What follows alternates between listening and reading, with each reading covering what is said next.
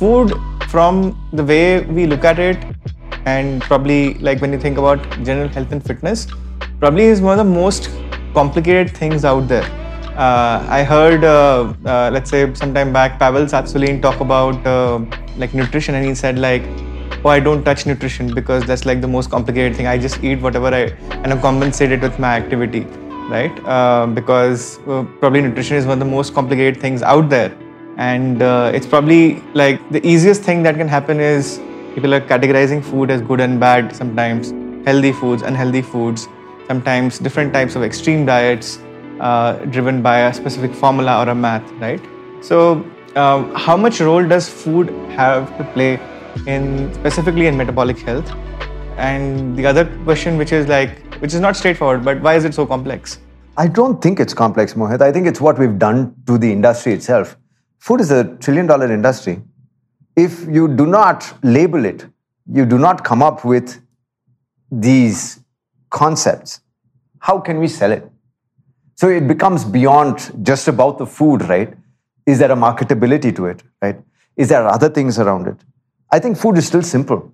Food is very simple, right? I mean, let's look at it from the most basic fundamental unit of it. It's just that it's energy that you need to break down, to be able to absorb, because it's not in usable form as far as you're concerned until you put it into your system. Technically, we should be agnostic about food. If your health was so optimal, you should be able to consume anything and be able to function. Our problem is not in the food. Look, we're looking at this in isolation, aren't we? We're not looking at it into the complexity of sleep, what movement you've done during the day, your age, what stage of life or stress level that you're in, what season it is, right? But you don't have to think about all this because that's what your body was supposed to do anyway.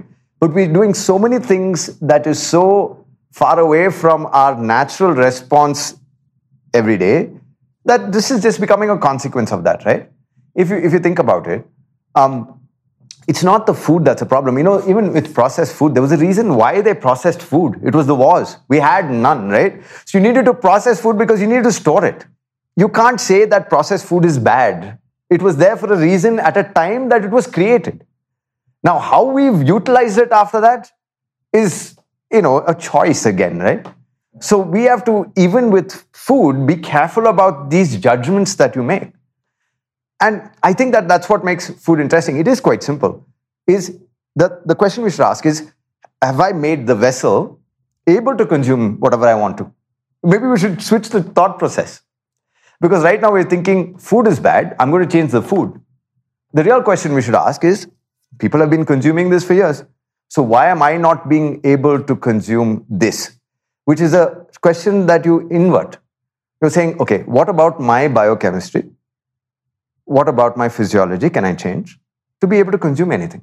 Suddenly, it's a different kind of freedom that you're offered, right? Yeah. So this is what you meant about metabolic health. Metabolic health is about performance and efficiency of the self. It's got nothing to do with metabolic syndrome, for example, is a breakdown of the system. If you can break down a system, that's one end of the bell curve. You can also make it highly efficient on the other hand, right? So if you begin to observe it like this, it becomes a whole different ballgame in terms of metabolism. And I think that maybe that's a better answer, because what I'm trying to say is, like, if you improve your microbiome in your gut, your lactose, a person who doesn't have the lactose persistence gene can still digest milk. Why? Because the bacteria, which is has a symbiotic relationship with us, has now taken that burden. But are we doing enough to be able to do that? So it's a very simple action, isn't it? It's that fermented foods. But how much fermented foods do we have today? We don't have fermented foods because we have a refrigerator. Why did we ferment food? We fermented food so that it would stay, right? Whether it was, in the West, they had beef jerky. Over here, we pickle vegetables. We have pickles. You have a whole range of salted foods that we have in all our cultures, right? Yeah, fermented dairy. Yeah. So my point is, if you think about it like that, then it's a different mindset, isn't it? But that's what I meant. I mean, what is the microbiome an excuse to test? The microbiome is an excuse to test to see what you're missing, because we've lived symbiotically with fermented food for years before the refrigerator came in, right? Yeah, but simplifying this a little bit, I think, so you're saying the first aspect that you mentioned is that optimizing the vessel for having more food flexibility. So the vessel itself is being under-optimized, and the blame obviously naturally comes to food. Exactly. But then the other aspect of this is optimizing the food. Yeah. Right? There would be individual aspects of food that might be suffering because our food supply chain has not evolved in the healthiest way or in the most sustainable way possible. Absolutely. What are some of the aspects? Like processed food is one of them. Yeah. The way we use processed food. But then are there other aspects ranging from soil and everything else? 100%, because we're using so many pesticides and fertilizers, and that is already depleted. A lot of the nutrition in the soil coming in is already compromised, I would say. Recently, they found out that there's something in the soil that actually, with the microbiome, that works on something called the shikimate pathway that actually does the protein formation in the food. Now, if you don't have this shikimate pathway working, then you're missing some essential amino acids which would have normally been there because of the microbiome, right? And if that's missing there, it's also missing in your gut because the same fertilizers, herbicides, pesticides, whatever you want to call them, could also be doing the same thing in your gut. So coffee from a different field basically will react to the body differently.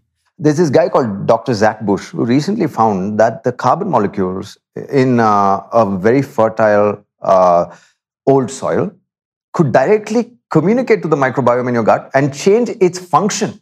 Imagine just a carbon molecule. Why? Because the carbon molecule is an old version of, because it's been constantly recycled. There's actually a signaling mechanism between the microbiota of the ground. And he actually took this and actually made it into a probiotic kind of drink with the carbon in it. I'm just saying, if you look at the kind of research and stuff that's out there, but all you actually have to do is farm in old lands, right? I mean, they went to a forest, got the kind of carbon molecules that is, distilled it and made this probiotic. But to change signaling, there is a connection with us into the soil, into the earth and the ground, right? And, when we find these interrelationships, how significant are they? Look, that's just a small part of the equation. Then you come to the processed foods. We've taken a lot of fiber out of our foods.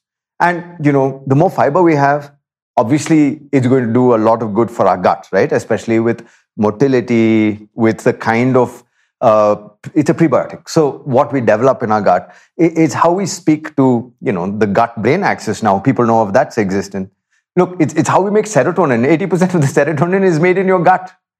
Now, if you look at it, unless we're able to put all this stuff back in, then you're going to be, just be functional again.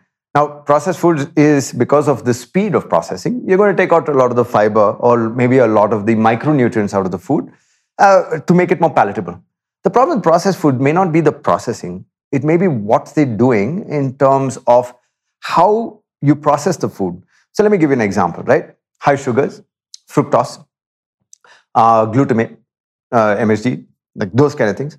That all comes, as I was telling you, from our biological past, right? So the minute you're going to look at that stuff, your brain's going to light up. Fructose actually helped us store fat because it goes into the uric acid cycle and actually helps us store fat. It was a fat storing mechanism. All animals still do it, right? They get highly diabetic. Basically, they get diabetic to store a whole amount of fat for the lean period. What are we doing? Now, no wonder it's palatable because even for us, fructose, the minute it touches us. Now, obviously, people understand that chemistry, and what's been created is a high fructose, based food, right? It's got sugars and fructose. Now, obviously, it's palatable because that's what we're designed to do, right? Before we had to go hunting and looking for this. Now it's freely available in a large amount of quantity, right? So, is that bad or good? No. I mean, what are we doing to manage that? So now comes to the next point of exercise, right? Not all exercise is created equal. If you have a high carb food, your lactate threshold, your lactate levels actually increase. But also, there are some other interesting things that happen with, when you have like a high carb diet. What kind of exercise will you do? In recent research, they said that this zone 2 training was very, very good for the mitochondria because what it then does is consumes all of this glucose and you can channel it through. But here's the problem with zone 2. How many people know what their zone 2 is? It's again about that precision, right? Your zone 2 and my 2 can vary. Right. What we'll do is probably go look at it as 180 minus, your age. and that should be zone 2. Sometimes 220. Yeah, but it doesn't work like that unless you do a VO2 test and you know what your ranges are and where you're breaking down what and what your zone 2 is. Then you're like, I have to stay there for 30 minutes. And then you have the endurance to stay there for 30 minutes. Yeah. And then you can get the mitochondria on, right? We jump because, you see the end of something and then we jump to that, right? Without interrelating the consequences of those things. Now, if you are doing a zone 2 training and you've had the high fructose or sugar-based thing, it's immediately consumed into some movement, then maybe the consequences of that are not so bad because the mitochondria have actually fed off it and it's energy, right? Yeah. Now, processed foods. Let's look at Mohit, you used to cycle a lot, right? Didn't you have any of those, packets of like, I don't know, dextrose? Many. So think about that. That's also processed food, but it had a specific use case during that time. Yeah. And the same as marathon runners, dextrose. Who's to say? That's my point. We have to be careful. They're there for a reason, right? In the old days, the guys may have run 1 marathon or 2 marathons, distances a year. I mean, and those are only the long distance runners. Nobody else did that, right? The Tara Humura, which is, the whole Born to Run thing. Or you're looking at people in Africa who are used to running long distance had purpose to run that. But they didn't do it like every month. Yeah. But a modern day guy who's doing marathons is maybe doing it quite a bit more. And will need the recovery, right? He will need that. So this processed food that we think is bad in a certain situation is maybe highly applicable in another situation, isn't it? We are an extremist society in many ways. Like people who are pushing themselves too much. Like you mentioned sports drinks and like some of those pre-workout fueling strategies. Yes, athletes are using those. I used to drink a lot of these while cycling, but I also know a lot of people who would consume these drinks and basically just do a browsing marathon, like browse the internet for 15 hours after consuming these drinks. So, having said that, there may be an interesting use case there, right? Again, look at it from a neurological perspective. Learning takes a lot of fuel because not thinking. Thinking cognitively doesn't take so many calories. Learning does. Why? Because you have to create new synaptic connections. Now, you need glucose to support that.